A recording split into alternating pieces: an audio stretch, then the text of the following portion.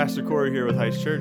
Thank you for listening to our sermon podcast. If you would like more information about Heights Church, simply go to weareheights.org or follow us on our Facebook page. If you're looking to get plugged into a church, feel free to reach out to us via our website by simply clicking contact, and we will help you find a similar church in your area. Hope the podcast serves you well, and thanks for tuning in.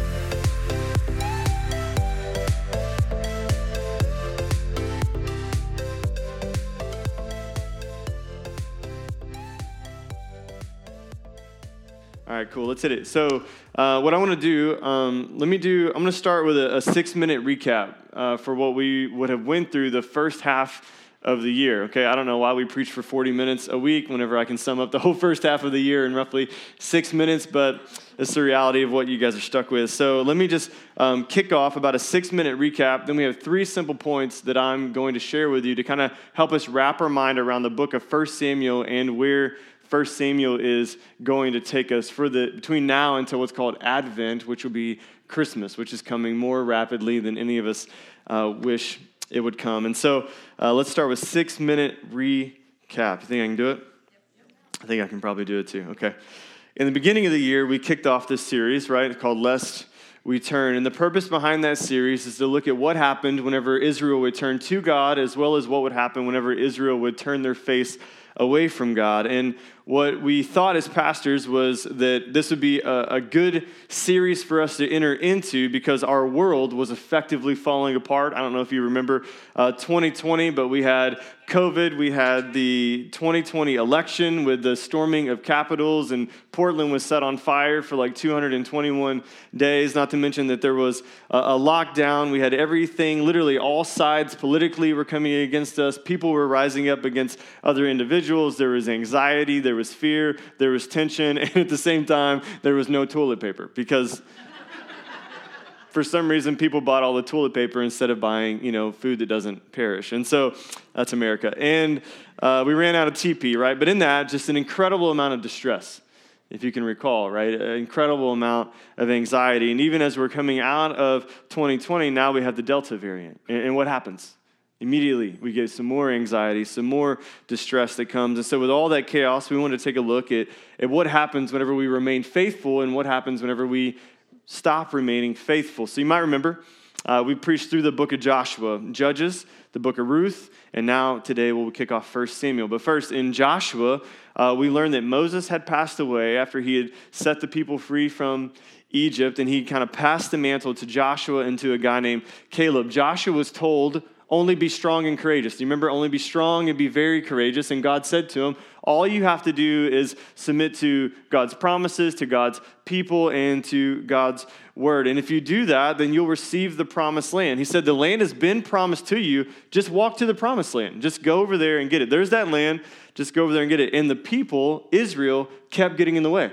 They kept messing up God's plan. They didn't completely thwart it. They just kind of jacked it up a little bit and got in the way. So the people of Israel start doubting, they start turning from God, they turn to all these false gods to worship instead of worshiping the one true God of creation. So the people would turn and God would pursue, then the people would turn and then God would pursue, and the people would turn and God would pursue. And if you can remember, we kind of had this saying, I think Carrie has it for me, where we would say that they experienced commitment, complacency, and compromise. Do we have that? Yeah, commitment, complacency, and compromise. And that was the first 4 months. We just looked at that and kept saying it over and over and over again. And the scriptures kept saying the next generation forgot God, and the next generation forgot God, and God was faithful, and the next generation forgot God, to which we kept saying as a church then, if that's true, then kind of this overarching big idea for the series, what one generation tolerates, the next generation will embrace.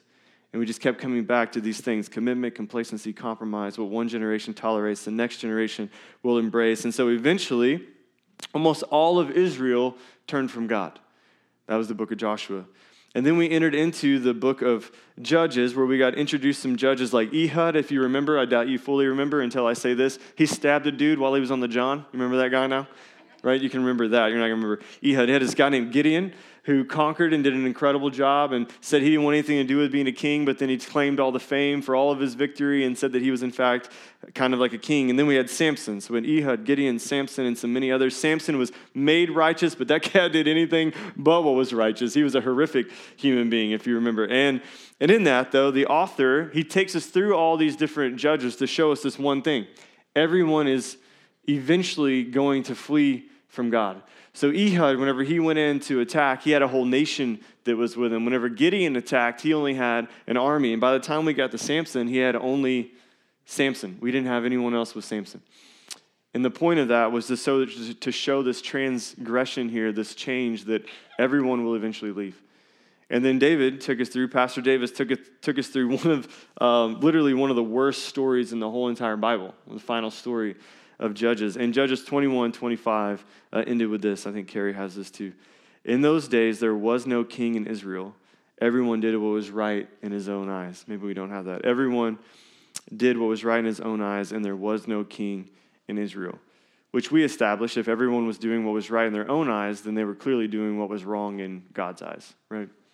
The purpose of these few books here is to reveal this constant longing for a king, this constant longing for a leader, for a redeemer, for a Messiah to come and to help change the trajectory of Israel. And yet, that Messiah does not come, that Savior does not come, and that king is not established. The next book after Judges in our book is the book of Ruth, which is a beautiful short story, one of the most beautiful short stories ever written. But in the Hebrew Bible, the book that comes directly after the book of Judges is 1 Samuel. It's not Ruth. And the point of that is this, so that whenever they would pick up 1 Samuel, when they would open up their scroll and they would start to read this 1 Samuel, they would think, maybe this is the king. Maybe this is finally the moment that this Messiah is going to come, that this Savior is going to come, that he's going to redeem the people. And so in this, just this continued longing in the Old Testament is what we see. So I'm going to show you just three quick things, hopefully quick things for you. One, we're going to look at the introduction to Hannah. We're going to see who Hannah is, kind of this primary figure here in the text. We're going to look at Hannah's prayer, the prayer of Hannah, Hannah's prayer, and then we're going to look at Hannah's blessing. And then I'm going to close this out with a real simple gospel application. Sound good? Just a quick overview for where we're headed. Lots of scripture. I'm not going to have you stand. I'm just going to read straight through it. Sound good? All right, let's hit it. 1 Samuel 1, 1 and 2, the introduction to Hannah. Lots of words, lots of names. You only have to remember one. That's Hannah, okay? There was a certain man of Ramathaim, kind of crazy word, Zophim, of the hill country of Ephraim, whose name was Elkanah. That's the husband. The son of Jehoram, the son of Elihu, son of Tohu, son of Zuph, an Ephrathite. Man, the New Testament was a lot easier, wasn't it? He had two wives. Polygamy never goes well. He had two wives. The name of the one was Hannah, and the other name was Peninnah. And Peninnah had children, but Hannah had no children. All right, so anytime there's a genealogy in the beginning of a book, this reveals to the Israelites, and then by extension to us, that they need to pay attention. So anytime they see a genealogy, the Israelites would immediately thought, man, something new is happening here. There's a new season. There's a new story. Something is taking place here in the text. We need to pay attention to this. This genealogy, as simple as it was, would have sparked some interest for the nation of Israel. We read this and we think, that's just a bunch of names I don't know how to say. I'm just going to murmur through those names. But for them, they're like, man, like this is incredible. This is something new. What's beautiful about this, though, is that the reality is this. In all those names that are listed, there's literally nothing spectacular about any of the people that are listed. They're completely ordinary. There's no one is important in that text. No one stands out in that text. There's not a name or a place that is mentioned in the introduction that would lead us to think, oh man, I remember whenever we read that in Joshua, that stands out to me. There's literally nothing significant, nothing extraordinary. These are completely ordinary people. There are three people, though, that technically stand out. I said one is important, but there are three that stand out. We're given a husband whose name is Elkanah, who will barely be mentioned anymore. This husband has two wives. Again, polygamy, while it is okay in Scripture, never goes well. Anytime there's two spouses, I jokingly say, I have one wife, she's enough, right? For those of you that are married, you know. Imagine having two on your worst day. How's that going to go for you, okay? And so you have Elkanah, who's married to two different women, which is not going to go well. And he marries the first, who would have been Hannah. And he marries the second, who would have been Peninnah. Okay, and of these two wives, only one of them can actually have kids. And so Peninnah has these kids, and what's sad and interesting about this is that this husband, right, he loves Hannah. Hannah actually means favored or favorable in the Hebrew, or the word grace would be the same. Hannah means all of those things. And so while she is barren, this is who Elkanah loves dearly, loves faithfully to some degree, because he marries a second woman named Peninnah. Peninnah literally means fruitful in the scriptures. And she was fruitful. She has multiple kids. And you know that she has to have a lot of kids, because during this time, for you to even have 2 children to reach adulthood, you had to have at least 10 kids, according to history. So that she would have had to reproduce copious amounts of kids, okay, to even have 2 of them make it into adulthood. So Peninnah is kind of married just so that she can provide security, so that she can provide family, so she can provide wealth and status and standing in the culture, okay? That's really all she exists in the relationship for. So think about this for just a tick as we get in this. How dysfunctional do you think this family dynamic would be? You have a guy who's married 2 ladies, one who he loves dearly, as we're going to see in a moment, and one who he loves simply because she can breed. She's just a breeder for the family. Okay? Maybe it makes sense that Peninnah is such a terrible person to be around because of her story. I'm being serious. Can we just have some grace for this lady for just a minute? Because we're going to read this in a minute, and you're going to hear some heavy language about her, but just enter into the narrative and think about what that family dynamic was like. Verse 3, Carrie. Verse 3 through 8. Says this, we'll continue. Now this man, Elkanah, used to go up year by year from his city to worship and to sacrifice to the Lord of hosts at Shiloh, where the 2 sons of Eli, Hophni and Phinehas, were priests of the Lord. On the day when Elkanah sacrificed, he would give portions, plural, to Peninnah, his wife, and to all her sons and all the daughters, because she's fruitful. But to Hannah, his favored, he gave a double portion, because he loved her, though the Lord had closed her womb. And her rival, somebody say rival, it's so crazy, used to provoke her grievously, to irritate her, Hannah, because the Lord had closed her womb. So it went on year by year. As often as she went up to the house of the Lord, she, Peninnah, used to provoke her, that's Hannah. Therefore Hannah wept and would not eat. And Elkanah, her husband, said to her, Hannah, why do you weep? Why do you not eat? And why is your heart sad? Am I not more to you than 10 sons? Sometimes, husbands, it is better to just shut up. Right? Why do you not eat? Why is your heart sad? Why am I not more than 10 sons to you? It's just better to weep with those who weep, as Jesus says. So once a year, they would go up to Shiloh. Here's what's happening. And they would go up for what's called the Feast of the Lord. If you can remember back in Joshua, that's where this temple would have been erected. And this is when they would have started going here and partaking in this feast. Well, from the meat that was sacrificed to the Feast of the Lord, they would actually have communion. Communion with God and communion with one another. Not like the little communion cups that you get handed on the way in that are plastic with wafers and juice. They would have had a full-on meal together as the people of Israel, and it would have been a part of their worship service. They would have been like struggling to get into these little cups, but rather, right, they would have had a feast together. And so Elkanah, the husband, would give portions, plural, to Peninnah, who is fruitful and has multiple kids, which makes sense because he's got to feed all those babies, right? So he's going to feed all the boys and all the girls. But to Hannah, his favorite, he would give a double portion, which is interesting, right? It's an interesting one. It's interesting to show your lady that's how you care about her. Like, hey, girl, let me give you 2 servings of mashed potatoes, right? It doesn't make any sense, but that's what he does. And not only does he serve her twice in that capacity, but he does it in a very public way. And so not only does Peninnah, the one who's just kind of a breeder in the family, like recognize this favoritism that he has towards Hannah, but also so would everyone else around. Like everyone around would have seen that, which would have added to the dysfunctional family dynamic that takes place here, which makes sense why maybe Peninnah was a little bit difficult to be around, because Elkanah, while he, I think, enjoyed having her around for security, was not as in love with her. So for Hannah, though, to not be able to procreate, for Hannah to not be able to have kids meant a lot. And we've talked about this a bunch in the Old Testament last year, but let me refresh your memory. For Hannah to not be able to have a kiddo meant that she had no security. It meant that she had no future, no inheritance. She had no 401k. She had no privileges at all as a woman. She brought, literally, in their culture, according to their culture, she brought nothing of value to the table whatsoever. Women who could not have kids during this time were considered less than dogs.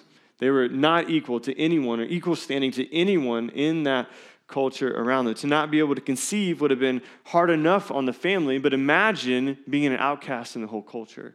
And then take it a step further, not only is that difficult for the family, but then you have to live with this woman, kind of this sister wife, if I may, and she only treats you terribly all the time. The reason I say rival earlier is because this is the only place in the Bible where the word rival is used for a person instead of for the climate. The word rival in the Hebrew is the same word for a hurricane. Like for the tumultuous, incredible climate of a hurricane. And so literally it's saying like she was a hurricane to be around. She was chaotic to be around. She would have been rough to spend some time with. You tracking? It's the only place in the Bible where the word rival is used for this woman instead of used for the climate. All that to say, she would have been very, very difficult towards Hannah. And not just for a day.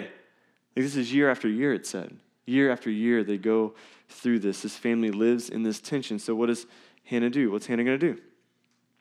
Surprisingly enough, she prays. Verse 9, Hannah's prayer. Second thing, Hannah's prayer. And after they had eaten and drunk in Shiloh, had communion and rose, Hannah rose, very deliberate, Hannah rose. Now Eli, the priest, was sitting on the seat beside the doorpost of the temple of the Lord. She, that's Hannah, was deeply distressed and prayed to the Lord and wept bitterly. And she vowed a vow and said, O Lord of hosts, if you will indeed look on the affliction of your servant and remember me and not forget your servant, but will give to your servant a son, I will give him to the Lord all the days of his life, and no razor shall touch his head. I think before we get in this, it's probably important to note that this was not Hannah's first prayer. Right? Year after year, they've been going up to Shiloh. Year after year, they've been making sacrifices. They've been having communion. It is far unlikely that this is the first time that she has made this vow. Like, everyone in the room has been in the same position that Hannah's in right now. God, if you would just fill in the blank, then I will do this. We have some bartering prayers sometimes, don't we? God, if you would just, then I would. If you will do this, then I will. And so for years, Hannah has been praying. For years, Hannah's been asking for a son. For years, she's been praying like this, being faithful and going up and pleading with the Lord and interceding and asking God to provide in this specific way. And up to this point, God has not done anything for her at all. And so what I think is happening here is that something has changed in this prayer. Right? It's likely that the heart that Hannah has towards God has shifted in this prayer. And that's what the author has chosen to reveal to us, to allow us to see. And God has waited until this moment, like until this heart has shifted, till her heart has changed to actually begin to grant this prayer to her. Because what Hannah doesn't say is, if you just give me a son, then I'll provide for him and I'll take care of his needs and I'll help raise him up in the faith. Actually, what she says is this: if you give me a son, I will give him back to you. If you give me a son, no razor will ever touch this son's head. And what she's doing in that moment is she's making what's called the Nazirite vow, which you might remember from Judges and Samson. That she's going to have to shave his, no razor's going to touch his hair. His hair is going to grow long. He's not going to eat of the vine, nothing of the fruit, right? He's going to live in a way that is righteous, that is above reproach. Everything that Samson most certainly did not do when we went through Samson, she's dedicating this boy to. So she's not just saying, hey, give me a son because I want a son. She's saying, give me a son so that I can give him back to you. So I can give him back over to you. It seems to me that her heart in this prayer has changed.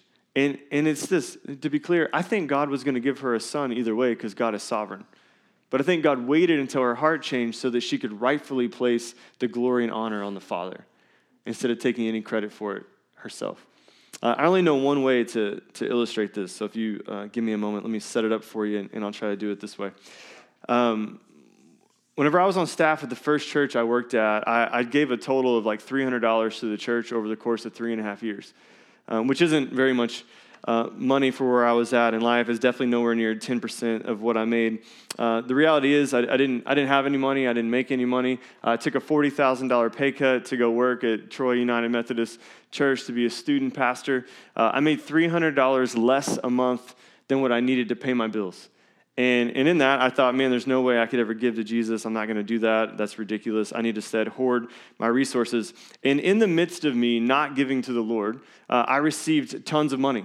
I got multiple checks from family to help pay bills. My grandparents wrote me a check. They're like, hey, here's $6,000. We think we might die, and we know you're going to get married one day. Hopefully it'll help. Just random thing. I'm like, you're nowhere near dying. Why would you do this? And so just all these kind of random things would happen. People would just kind of drop money on me. And the reality is I didn't give generously. And so it's not like a prosperity gospel where it's like, if you give more money, then God will give to you. That's ridiculous and nowhere in the scriptures. I didn't give any money, and yet God was completely faithful to me, completely generous, gave to me faithfully, I think gave to me joyfully. In the midst of being there, making no money, Andrea and I got engaged. We got married. Everything that we had planned, everything we had planned happened. And it was nothing that I had done. What's interesting about that is you fast forward, quitting that job, I feel called to plant a church, to start a church. So I quit that job. I go meet with Steve Mizell, and I tell him that I want to plant a church. He's a lead pastor at a church called Trailhead in Edwardsville. And I sat down with him, and I say, bro, I feel like God's called me to plant a church. I don't know anything about what that means. I don't know anything about planting a church. What do I do? He said, well, raise $100,000 and quit your job. I said, cool. I'll see you in 4 months. And then I did. So I quit my job. I raised $114,000. Then I went to Trailhead. Whenever I was at Trailhead, he was the first pastor I ever had that just sat down with me and actually pastored me. And he talked to me about tithing. And he said, hey, you need to tithe. And I was like, yeah, I do that. And he was like, you need to tithe a minimum of 10%. I was like, bro, do you not understand? I just quit my job. And now I'm fundraising, which means I'm dependent on a bunch of people that I don't know to give me money and pay my bills. He's like, I get it. But the Lord gave faithfully, and so you should give faithfully. And he walked me through the gospel, a gospel-centered approach to tithing. That's for another sermon. I'll share that with you some other time. And so we did as a family. And whether it was $4,000 that came in or it was $400 that came in, it didn't matter. We gave to the Lord. And you know what the Lord did? He provided the exact same way that he did whenever I wasn't being generous. Nothing changed. We got air conditioner units given to us. It was the hottest summer we had in 10 years. We just had a baby. Someone gifted us with a whole AC unit, all that. Changed. We had multiple checks were given to us outside of fundraising that came. Listen, God was no different. Whether I gave generously or whether I did not give generously, the Lord was faithful. But which one of those do you think, which season do you think my heart was changed and my posture was different in my giving? Which season do you think that whenever I received a blessing from the Lord, I looked at him and said, thank you, Jesus, instead of just saying, okay. Wow, I got a check in the mail for my grandparents who think they're dying. What a coincidence, I think it's the same for Hannah. Because God is faithful, right? And he is sovereign. He's in control over all things. So I don't think that Hannah started praying and started bartering with the Lord, and then the Lord was like, okay, I'm going to give you what you want because you're going to give it back to me. But rather, here's what I do think. I think Hannah's posture changed during this worship service for some reason. The Holy Spirit came in, changed her heart, changed the way that she prayed. And probably for the first time, she prayed and she said, here's the deal. If I have this son, I will most certainly give this son back to you. And I think it was after that moment that God said, in his sovereignty, now's the time. Now that your posture is different, now your worship is different, now that everything about you is different and more inclined to worship me, now I'm going to give you this son. Because Hannah's not asking for a son that she can keep. She's asking for a son that she can give away. Think about that for a second. In a culture where if you can't get pregnant in this culture, you're literally a dog. And she says, the one thing I want, the one thing that will give me status and privilege and security, will secure our place at the estate, will secure our livelihood, will secure our position in the way people that look at me in this culture, everything could shift with one baby. And she says, and if you give me this one baby, I'll give him back to you. Hannah's not asking for more, church. She's asking for less. She's asking for less privilege, for less. How do you think that goes? She can't have a baby. Everyone looks at her like a dog. She has a baby, and then she surrenders him to the priesthood. In a culture that is just this dysfunctional, how do you think that goes for her? Do you think it gets better? She already has to live with Penina the hurricane. What do you think happens in her culture? They think, what is wrong with you? Why would you give your son to the Lord? Why would you do that? This is your one chance, your one shot here as society, and she's willing to give him away. Hannah's prayer. Last one, Hannah's blessing. What does Hannah do? What does Hannah get? Let's read it. 1 Samuel 1, 12 through 18, and then I'll close out with the gospel. And she continued praying before the Lord, and Eli, that's the priest that was there at the temple, observed her mouth, just looking at her mouth, which is kind of weird. If you ever have a pastor just staring at your mouth, just say, hey, that's kind of weird, bro, okay? Don't do that. Hannah was speaking in her heart, but only her lips moved, and her voice was not heard. Therefore, Eli took her to be a drunken woman. And Eli said to her, how long will you go on being drunk? Put your wine away from you. But Hannah answered, no, my Lord, I am a woman troubled in spirit. Listen to her. I have drunk neither wine nor strong drink, but I have been pouring out my soul before the Lord. Do not regard your servant as a worthless woman, for all along I have been speaking out of my great anxiety and vexation. Do you hear this? Then Eli answered, go in peace, and the God of Israel grant your petition that you have made to him. And she said, let your servant find favor in your eyes. Then the woman went away and ate, and her face was no longer sad. So what happens here in Hannah's blessing? First, Hannah gets chewed out by a pastor, which is interesting. What does Eli say? What, are you drunk? Like, why is that significant? Because it reveals the culture and what was taking place here at the temple. It reveals literally how jacked up the world had become right here, that he's a priest of the temple, but you can think about him like a pastor at a church. And he's looking at this woman who's praying, and in his mind, he's not like, oh, surely she's worshiping the Lord. He's like, surely she's been drinking too much. Clearly, she's gotten drunk off the communion wine because people don't come to church and pray anymore. That's how messed up this culture was. Corruption had ran so rampant in Israel that the pastor cannot actually fathom the reality of someone worshiping a church. It's a messed up culture, man. And so Hannah says, no, I'm not drunk, pastor. Believe it or not, I'm actually worshiping God. I'm actually pleading with him. When she said, I'm pouring my soul out to the Lord, I have great anxiety and great vexation. And Eli is like, oh man, now I got to pastor somebody, right? Like, I haven't had to do that in a while. And so he's like, now he's got to like kind of engage her in this situation, right? With great anxiety and vexation, she says. Oh my gosh, listen, when the hurricane hits, church, do you pour your soul out to the Lord? She's pouring her soul out to the Lord. And then here is what gets me. Just on faith, check it out, just on faith, Hannah's face is no longer sad.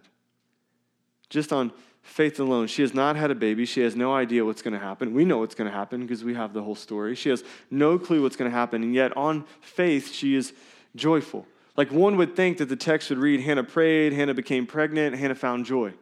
But that's not what the text says. The text reads, Hannah prayed, Hannah found joy, and then later Hannah is pregnant, and she gives birth to Samuel. So before God answers Hannah's prayer, she's no longer sad. She just finds her comfort in the Lord for the first time, probably in years, it looks like. And for us, then, that's an incredible picture of faith. Right? Before God answers the prayer, Hannah is no longer sad. That's a good definition of faith for us, right? Faith is believing in God even when he doesn't answer your prayers. Faith is believing that God is good and just and trustworthy in the midst of the hurricane. Whenever people are coming against you and the world's kind of coming against you, in the midst of COVID, in the midst of 2020. And then we ask the question, how did the church do in 2020?